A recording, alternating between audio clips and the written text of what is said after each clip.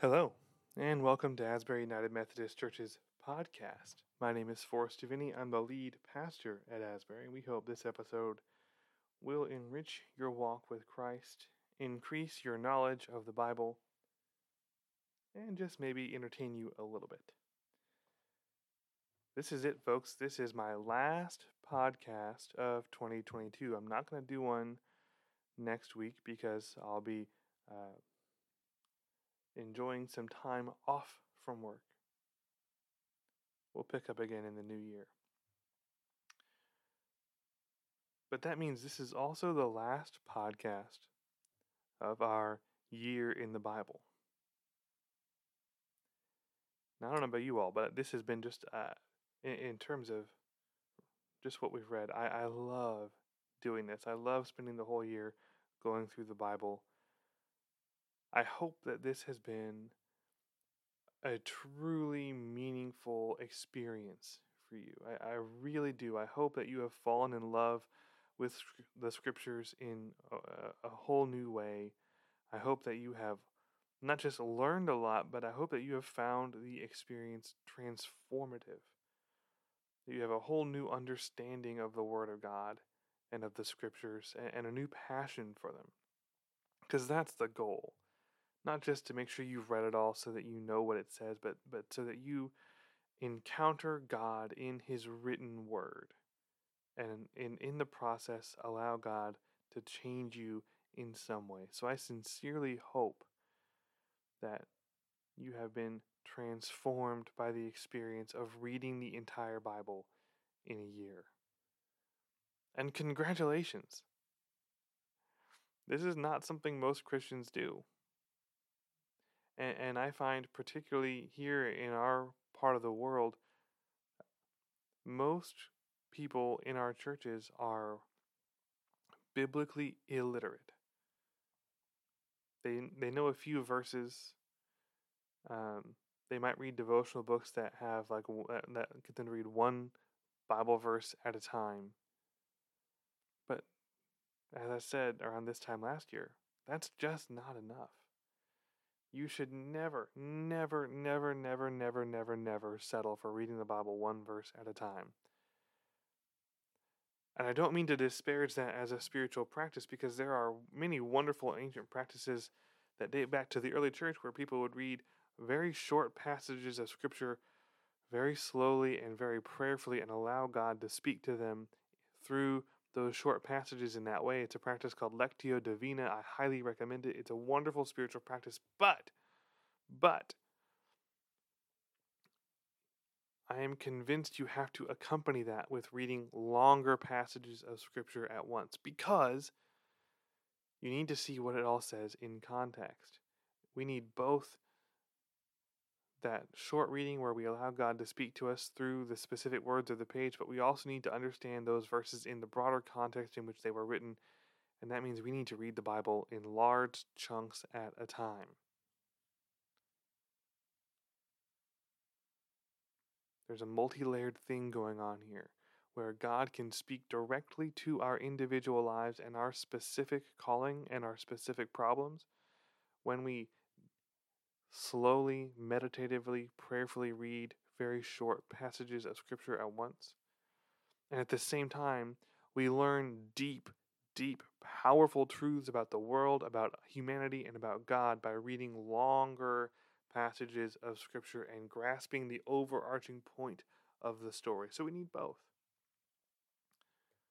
And I hope that you have begun to see that as you've read the whole thing. I hope you've begun to see more clearly how the New Testament and the Old Testament are tied together as one cohesive whole. And I simply hope that you've begun to fall in love with the Bible all over again, or for the first time. Maybe you've never really loved the Scriptures, but I hope you do now. And I want to emphasize that we're not done reading the Bible. We're going to do it again next year, just in a different way. And instead of reading through the entire Bible again in a year, we're going to do more focused reading plans. So we've got 90 days through the Gospels, which will take us up to just short of Easter.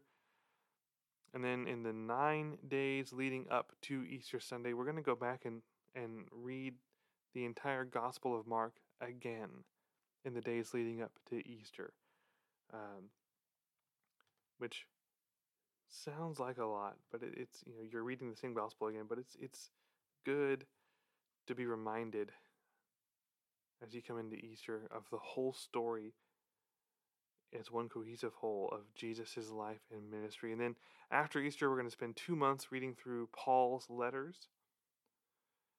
And then in the summer, we're going to read the Torah, the first 5 books of the Bible, the Torah, for 100 days. Then we'll spend 2 weeks after that reading through the wisdom literature of the Bible. Then we'll spend 60 days reading through the major prophets, and that will take us all the way to Advent 2023, when we'll do a focused Advent Bible reading plan. But so you can see, we're not going to be covering the whole Bible. We're not going to read, for instance, the historical books of the Old Testament, Kings and Samuel. We're reading the Gospels. We're reading the Torah, which was the foundational text for Jesus' life and ministry. It's the foundational text for Paul's theology and thought, and it's the foundational text for all of Jewish thought. So it's good to read the Torah. We'll read the wisdom literature, which has a lot to teach us about how to live a good life, and then the prophets, and then we'll get into Advent. So I'm excited about it. I think this is going to be a totally different experience of Bible reading, obviously, because we're not reading nearly so much of it.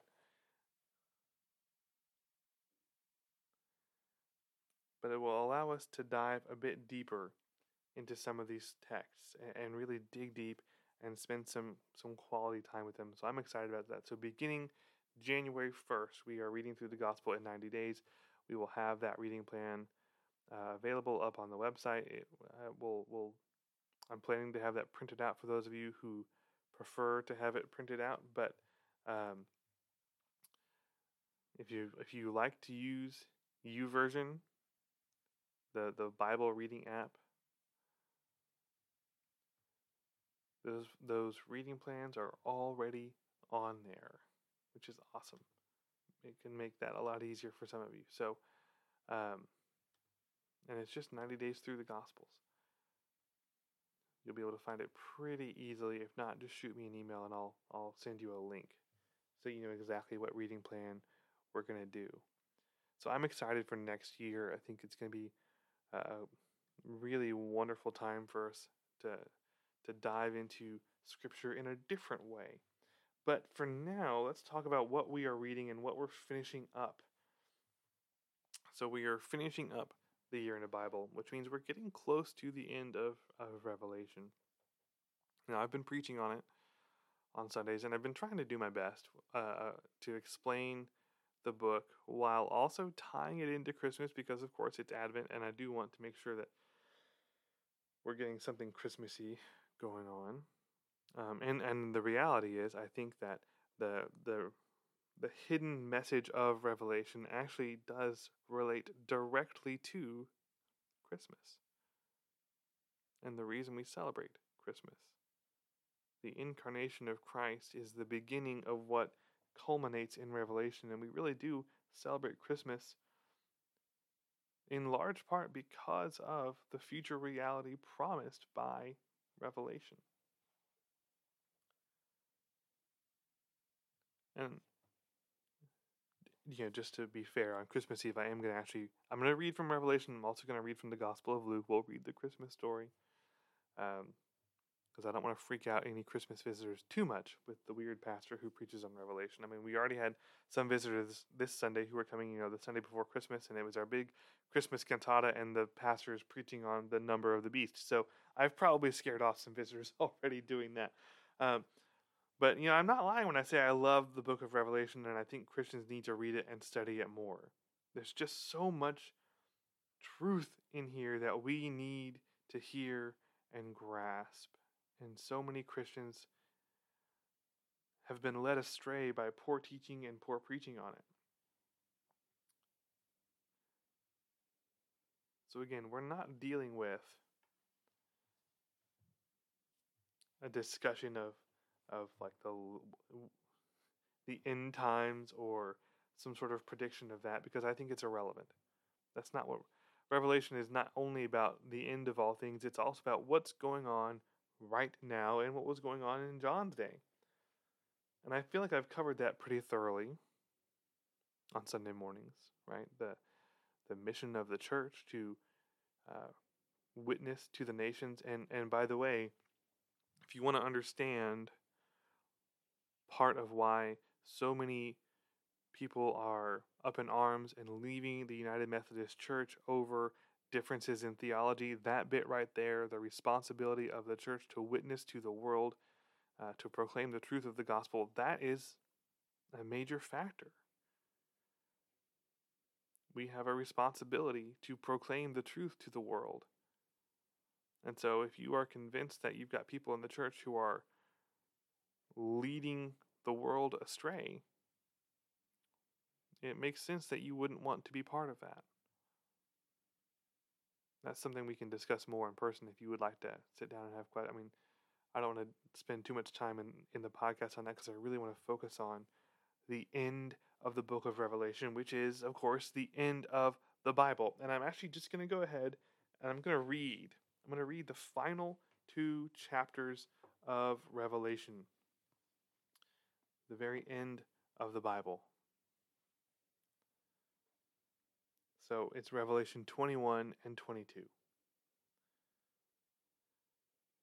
Then I saw a new heaven and a new earth, for the first heaven and the first earth had passed away, and the sea was no more. And I saw the holy city, New Jerusalem, coming down out of heaven from God, prepared as a bride adorned for her husband. And I heard a loud voice from the throne, saying, Behold, the dwelling place of God is with man. He will dwell with them, and they will be his people, and God himself will be with them as their God. He will wipe away every tear from their eyes, and death shall be no more. Neither shall there be mourning, nor crying, nor pain any more, for the former things have passed away. And he who was seated on the throne said, Behold, I am making all things new. Also he said, Write this down, for these words are trustworthy and true. And he said to me, It is done. I am the Alpha and the Omega, the beginning and the end. To the thirsty I will give from the spring of the water of life without payment. The one who conquers will have this heritage, and I will be his God, and he will be my son. But as for the cowardly, the faithless, the detestable, as for murderers, the sexually immoral, sorcerers, idolaters, and all liars, their portion will be in the lake that burns with fire and sulfur, which is the second death. Then came one of the 7 angels who had the 7 bowls full of the 7 last plagues, and spoke to me, saying, Come, I will show you the bride, the wife of the Lamb. And he carried me away in the Spirit to a great high mountain, and showed me the holy city, Jerusalem, coming down out of heaven from God, having the glory of God. Its radiance like a most rare jewel, like a jasper, clear as crystal. It had a great high wall with 12 gates, and at the gates 12 angels, and on the gates the names of the 12 tribes of the sons of Israel were inscribed. On the east 3 gates, on the north 3 gates, on the south 3 gates, and on the west 3 gates, and the wall of the city had 12 foundations, and on them were the 12 names of the 12 apostles of the Lamb. And the one who spoke with me had a measuring rod of gold to measure the city and its gates and walls. The city lies 4 square, its length the same as its width, and he measured the city with its rod, 12,000 stadia. Its length and width and height are equal. He also measured its wall, 144 cubits by human measurement, which is also an angel's measurement. The wall was built of jasper, while the city was pure gold, like clear glass. The foundations of the wall of the city were adorned with every kind of jewel. The first was jasper, the second sapphire, the third agate, the fourth emerald, the fifth onyx, the sixth carnelian, the seventh chrysolite, the eighth beryl, the ninth topaz, the 10th chrysoprase, the 11th jacinth, the 12th amethyst. And the 12 gates were 12 pearls, each of the gates made of a single pearl, and the street of the city was pure gold, like transparent glass. And I saw no temple in the city, for the temple is the Lord God the Almighty and the Lamb. And the city has no need of sun or moon to shine on it, for the glory of God gives it light, and its lamp is the Lamb. By its light will the nations walk, and the kings of the earth will bring their glory into it, and its gates will never be shut by day, and there will be no night there. They will bring into it the glory and the honor of the nations, but nothing unclean will ever enter into it, nor anyone who does what is detestable or false, but only those who are written in the Lamb's book of life. Then the angel showed me the river of the water of life, bright as crystal, flowing from the throne of God and of the Lamb, through the middle of the street of the city. Also on either side of the river, the tree of life with its 12 kinds of fruit, yielding its fruit each month. The leaves of the tree were for the healing of the nations. No longer will there be anything accursed, but the throne of God and of the Lamb will be in it, and his servants will worship him. They will see his face, and his name will be on their foreheads, and night will be no more. They will need no light of lamp or sun, for the Lord God will be their light, and they will reign forever and ever. And he said to me, These words are trustworthy and true, and the Lord, the God of the spirits and the prophets, has sent his angel to show his servants what must soon take place. And behold, I am coming soon. Blessed is the one who keeps the words of this prophecy in this book. I, John, am the one who heard and saw these things, and when I heard and saw them, I fell down to worship at the feet of the angel who showed them to me. But he said to me, You must not do that. I am a fellow servant with you and your brothers the prophets, and with those who keep the words of this book. Worship God. And he said to me, Do not seal up the words of the prophecy of this book, for the time is near.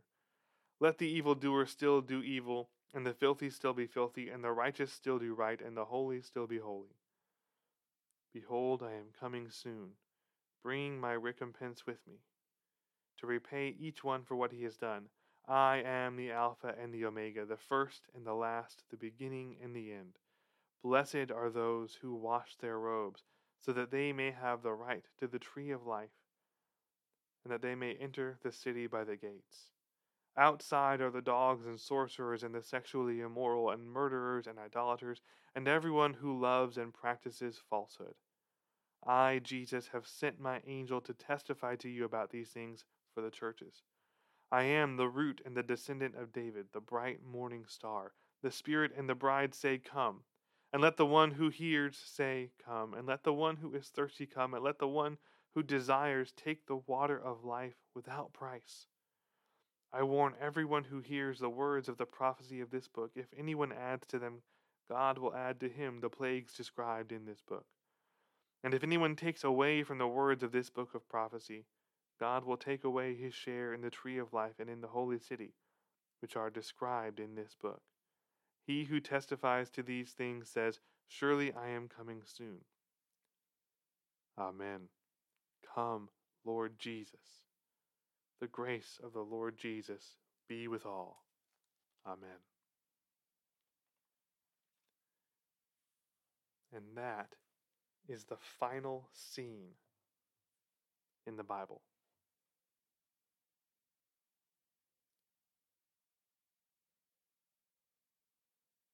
Wow. It's a lot. It's a lot to think through and process. In these two chapters, so much happens, and we'll talk about it here a little bit. So first you have this beautiful scene, and you may have heard this passage or part of it read at funerals. It's part of our standard funeral liturgy. I make sure to read it at every funeral that I officiate because I think it's hugely important to read this passage in funerals because it reminds us of our ultimate hope. So he sees the new heaven and the new earth. And that's important. Remember, our hope is not that we die and go to heaven forever and live in this incorporeal, disembodied existence forever. That's not at all what the Bible teaches. What the Bible teaches is actually that heaven is a waiting place for us. Heaven is the dimension where God is, and we go there to wait for the resurrection. In fact, when Jesus tells his disciples in John's Gospel that he's going to prepare rooms for them in heaven. The word that has been translated as rooms or place, in Greek it's mone, and it's a word that you use not for a home or a final destination. It is a word that you use for like a roadside inn, a place where you stop to rest on your journey before you continue on. Heaven is not our final destination. Heaven is not our home. And this this incorrect idea is pervasive throughout modern Western Christianity, and because it's pervasive throughout us and through the missionaries we've seen, it's become pervasive throughout the world, but it's not to be found in the Bible. What is found in the Bible is that God is going to restore creation to what he always intended it to be, and the veil between heaven and earth will be removed. And so you have this image of the new heaven and the new earth, the new creation, the culmination, the beautiful goal to which God was always working towards, and which human sin in the fall in the garden derailed way back in the beginning of the story. But this is our hope. This is our future. The new heaven and the new earth, and then the holy city coming down from heaven to earth, so that God will dwell on earth with his people. I mean, that's what John is describing here in the beginning of Revelation 21. The union of heaven and earth. God coming out of heaven to earth to dwell with us here in the resurrection.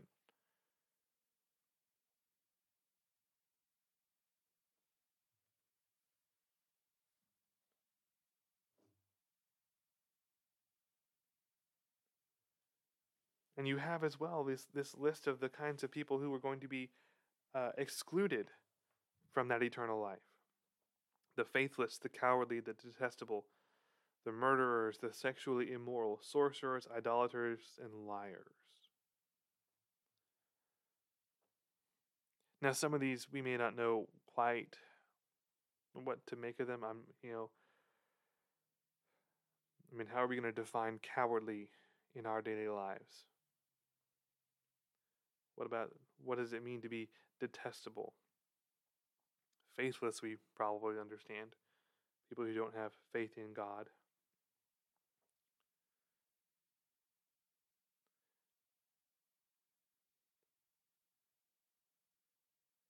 It's interesting.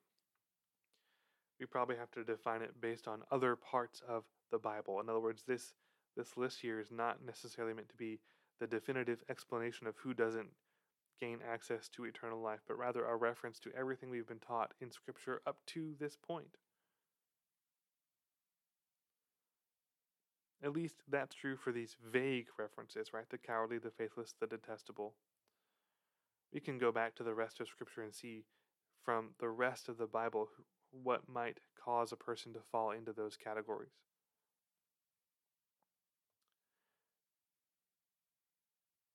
But they make a point of calling out murder, sexual immorality, idolatry, lying, and sorcery, which is, witchcraft and that sort of thing. And it's not quite the same thing as idolatry, but I would argue they're related. That sort of sorcery and witchcraft stuff really ultimately is demonic in nature. And we don't talk about it very much because it just sounds creepy and unrealistic to us. But the reality is there are people still today who decide to practice witchcraft, and what they're practicing is not really magic; it's demonic in nature,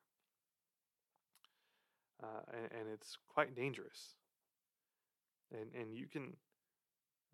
I'm not an expert on this. I just haven't spent much time reading up on it. But you can find plenty of well-respected scholars and theologians who will document experiences with true demonic activity that has been encountered through witchcraft and sorcery. So that's real. And again, it's called out specifically because I believe it's demonic in nature. Um, Lying, obviously, everyone lies. And if you say you're not a liar, you're lying. So, but lying periodically and then, realizing that you've lied and feeling guilty about it, repenting of it, striving not to do it more often, right? Striving to tell the truth. I mean, that doesn't make you a liar. A liar is someone who lies all the time, who can never be trusted to tell the truth. Then we have the sexually immoral. And again, it's kind of odd that that's called out specifically in Revelation. One of the things people notice a lot is that Jesus doesn't actually talk about sexual immorality all that much in the Gospels, but then Paul talks about it a lot. It's mentioned a lot in the epistles, and then here in Revelation, John feels the need to call it out specifically as one of the things that will prevent someone from gaining eternal life. And so what's going on? Well, the answer is Jesus was talking and preaching to Jews. And for all their many faults, all of the many things that he had to correct in the Jewish community, um, sexual immorality was not a big one. It's not that they weren't guilty of it from time to time, it's that they understood the teaching of the law well enough that they didn't have to be taught again about sexual immorality. They didn't have to be reminded not to practice sexual immorality. They knew it. They had their own teachers doing it. So Jesus just didn't need to deal with that during his life in ministry. But when Paul goes to the Gentiles, well, that's a different story. Because they're freaky little perverts. he's gotta convince them to stop. You look at the sexual practices of ancient Roman and Greek society, and it's at first it seems kind of astonishing the sorts of things that they embrace and thought were normal, but really it's not that different from the way most of our culture behaves now. And so, yeah, Paul feels the need to talk about it, and John feels the need to specify it in Revelation, because once you get outside the ancient Jewish community and you're dealing with the Gentiles and the Greco-Roman culture, it becomes a big deal. And so, what is sexual immorality? Well, again, you just have to look back to the Old Testament to find out what sexual immorality is. It is, I mean, you can make this very simple. Sexual immorality, anytime the Bible uses the phrase sexual immorality, it is referring to any sexual act except for sex between a husband and his wife. In other words, the only type of sex that is not sexual immorality is the sex that's happening in heterosexual monogamous marriage. That's, I mean, there's just no argument that that is what the Bible means. Um, you won't find any respectable biblical scholar who would disagree with that. You'll find plenty of non-respectable ones who will try and argue the point, but they're just flat out entirely wrong. The Bible is remarkably consistent on this point. In fact, even as Paul is talking to the Gentiles and explaining to them the sorts of things that the Jews do that the Gentiles don't have to anymore, and he's talking about how they can be flexible in some things, the one thing Paul never bends on is the sexual morals of Judaism. Paul seems extremely convinced, unshakably convinced that those sexual morals are still in effect. Um, so that's what it means. Sexual immorality is any sex other than the sex happening between a husband and a wife. And we can also look into the Gospels and see that when Jesus does mention this, he takes the Old Testament ideas of sexual immorality and actually intensifies them and says, look, now it's not just enough to not actually sleep with someone who's not your wife. If you even look at a woman who is not your wife with lust in your heart, you are guilty of adultery. So Jesus actually takes the sexual immorality of the Old Testament and intensifies it and makes it more strict. Uh, we have to take this seriously, my friends. That there is nowhere in the Bible where the teaching on sex is lifted or lightened or loosened. This is clearly an important thing to God. I mean, important enough to call it out as one of these specific things that can bar someone from eternal life. I mean, it's ranked up there with murder. Think about that for a second. We do not take this seriously enough. Not at all. It's ranked with murder. And in modern conversation about this, we always tend to focus on homosexuality. Um, but the Bible does not actually single that out as being any worse than any other form of sexual immorality. Adultery, premarital sex, fantasizing about someone you are not married to. These all fall into that category. They're all treated equally harshly. And I do not have the time in this podcast to dive into the theology behind why, but there is a rich and deep theology behind it, and I am going to be doing some teaching on that in the new year in an in-person Bible study. Probably in February when I get back from Israel, we'll do a couple of weeks of in-person, actually a book study. I've got books that I'll be using for it as well as the Bible, because I think it's so important for us to understand not just that it's wrong, but the deep reasons why it's wrong. And they're there, but we just on the whole, the church in general has not done a good job of explaining that. So that's that. There you go. There's your list of what bars you from eternal life, right? Being faithless, being detestable. Which again, you can just go back and read through the New Testament and find the things. And then it references right their portion will be in the lake of that burns with fire and sulfur, which is the second death. So you have the first death where your body physically dies, and then you're somewhere waiting for the resurrection. Everyone's raised from the dead, and then the people who are counted unrighteous face this second death. Now we can interpret this in a couple of ways. One, again, remember this is very symbolic language. So I think we need to move away from the idea of hell as a place of conscious fiery torment, because this is very symbolic language. So we can interpret this two ways. And I'm not going to recommend one over the other because I don't know which one I think is right. I think they're both actually very, very accurate interpretations of the Bible. I think they both fit with biblical warnings about what happens to those who are counted unrighteous in the end. And they both fit with the idea of a loving God who does not want to force people who reject him to be in his presence forever. So you have this lake that burns with fire and sulfur, right? And you have all these references from the Gospels where Jesus talks about burning away the chaff, right?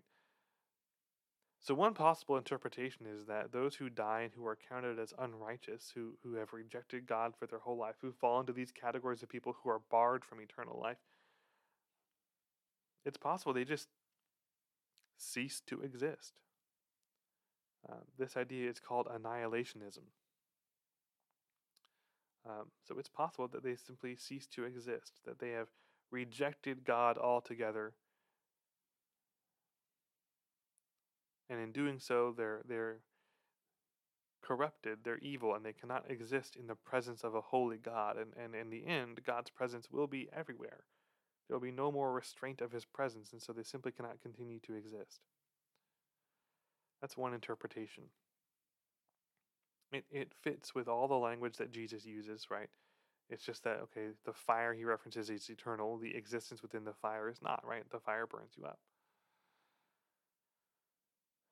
Again, it's metaphorical language, but it fits the metaphor well. And it fits with the idea of a loving God who's merciful and who says, you know what, okay, fine, you've rejected me, you don't want to spend eternity with me. I grant you release from existence. That's more loving than an eternity of conscious, active torment. The other possibility, and within this there are kind of two different things you can talk about.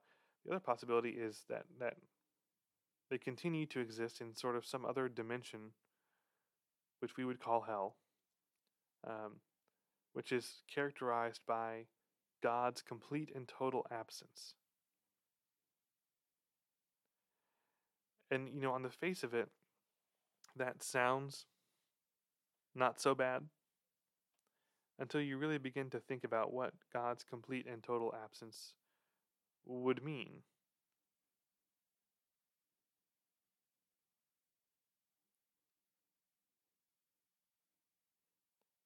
it would mean that there is literally nothing good there.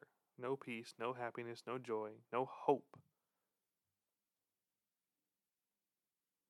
Nothing but broken humans living in their brokenness. If you want a really good sort of thought experiment about what that might be like, and about why we can be pretty confident that there will be people who are condemned to such an existence. C.S. Lewis's book, The Great Divorce, is the best thing I've ever read on the subject.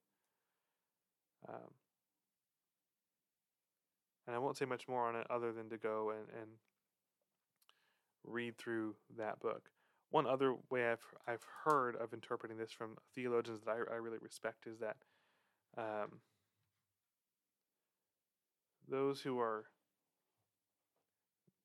excluded from eternal life, who are found unrighteous, continue to exist, but it's like they've lost their humanity. They have this one moment of incredible grief when they finally realize what it is they're losing, what it is that they have rejected, but they continue to exist in some other way, but they've lost their humanity. It's almost like they're animals. I don't know if I buy that one. I don't really see. I mean, it's a possibility. I don't really see much in the Bible to point to that direction. I think the first two descriptions are probably the two most likely candidates for what's going to happen to people who are not going to be with Jesus forever. And it's important to emphasize this is not an angry, wrathful God choosing to condemn people. This is people who are choosing to walk away from God, to reject God. Even when they have seen the fullness of who He is, there will be people who choose to reject Him. And again, I highly recommend that you read The Great Divorce by C.S. Lewis to explore how that might be the case, that someone who sees the truth and the goodness of God and all that He has to offer would still choose to reject Him. Fantastic book. Every Christian should read that book. It's a really, really short book. It's a really easy read, but highly, highly recommend it. So let's move on from talk of hell, because really that's not actually the important part of this passage. And this is like the longest podcast I've done in a while. So then you have this image of Jerusalem, and it's like it's kind of odd, right? The city is a cube. It is a perfect cube with 12 gates, right, for the 12 apostles. The number 12 is thrown out a lot because, of course, it ties into the 12 tribes of Israel, the 12 apostles. There's lots of symbolism in there, but it's just indicative of this is now the new Israel. There's all this reference of pure gold and jewelry, and again, it's not necessarily meant to be a literal description of what it's going to look like. It is a reference to something of unimaginable beauty and purity.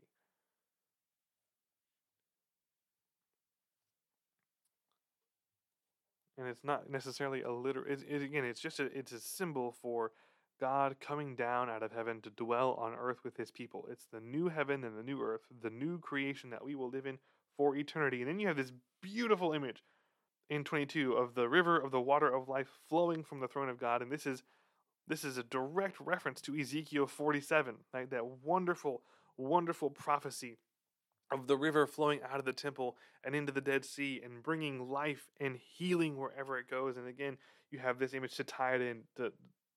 So you have this beautiful idea of the water of life flowing from God's presence, right?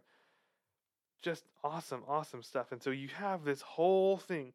This whole thing is this story of God's going to come down from heaven to earth to live with His people.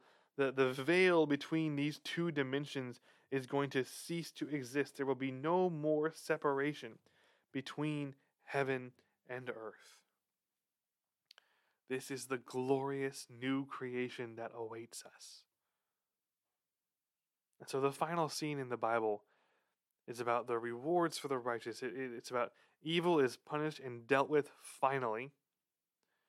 Those who are righteous will live with God forever in the new creation, this glorious, beautiful, life-giving, life-sustaining new creation. And it doesn't talk that much about, okay, here's the majority of the people are going to go over here to hell, the righteous few are over here. There's all this talk, even in the midst of these passages about judgment, there's all this talk about redemption and the waters of life for healing. And so I think that while it's abundantly clear that that God will not offer universal salvation, there are people who will be condemned for eternity, whether that means they cease to exist, whether that means they go off into some other dimension where God is not present at all. Something like that's going to happen because people reject God. People consciously reject God. People become so absorbed in the things that have really stolen their hearts that even when they see God in his fullness, they will reject God. And again, you have to read The Great Divorce to understand what I'm talking about here.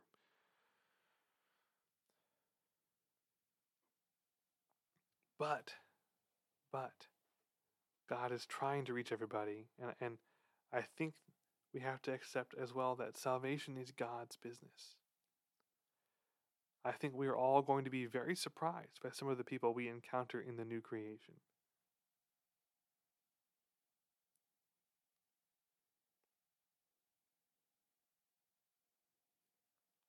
And I think we can have hope. I think we can have hope that even if God won't save everybody, even if large numbers of people will reject him altogether, I think we can have hope that God will save a majority of humanity. Somehow, some way.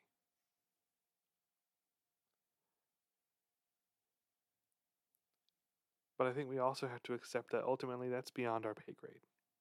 Our job is not to determine who gets saved and who doesn't. It's not to tell people if they're on the path. Our job is to proclaim the truth of God to the world. Our job is to proclaim that God is coming. God has dealt with our sin. God has conquered death. Death itself is meaningless. God is the Lord of all creation. He rules the world even now. Governments only exist at his sufferance. That he is coming back to remove the veil between heaven and earth in its totality, and the new creation is coming. That's our job. And this is why we are a people of hope and joy, no matter what.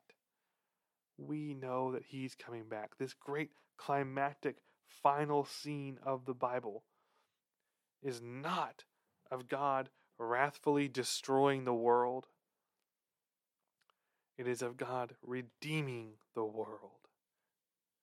It is God coming down from heaven to earth, just like he did on that first Christmas. Do you see the connection? He came down to earth once already, humbly and helpless as an infant. And he's coming down to earth again, but this next time, he's coming down as our king. I can't wait. I mean, I can. I like my life. But if Jesus were to come back tomorrow, I'd be thrilled. Because it would mean all things are made new.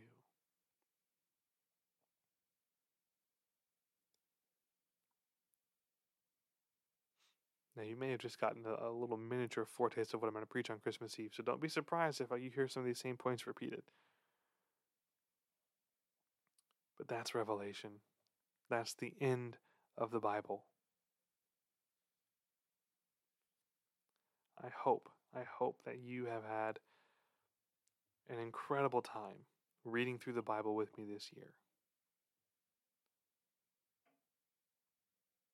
And if I don't see you in church on Christmas Eve, Merry Christmas, Happy New Year.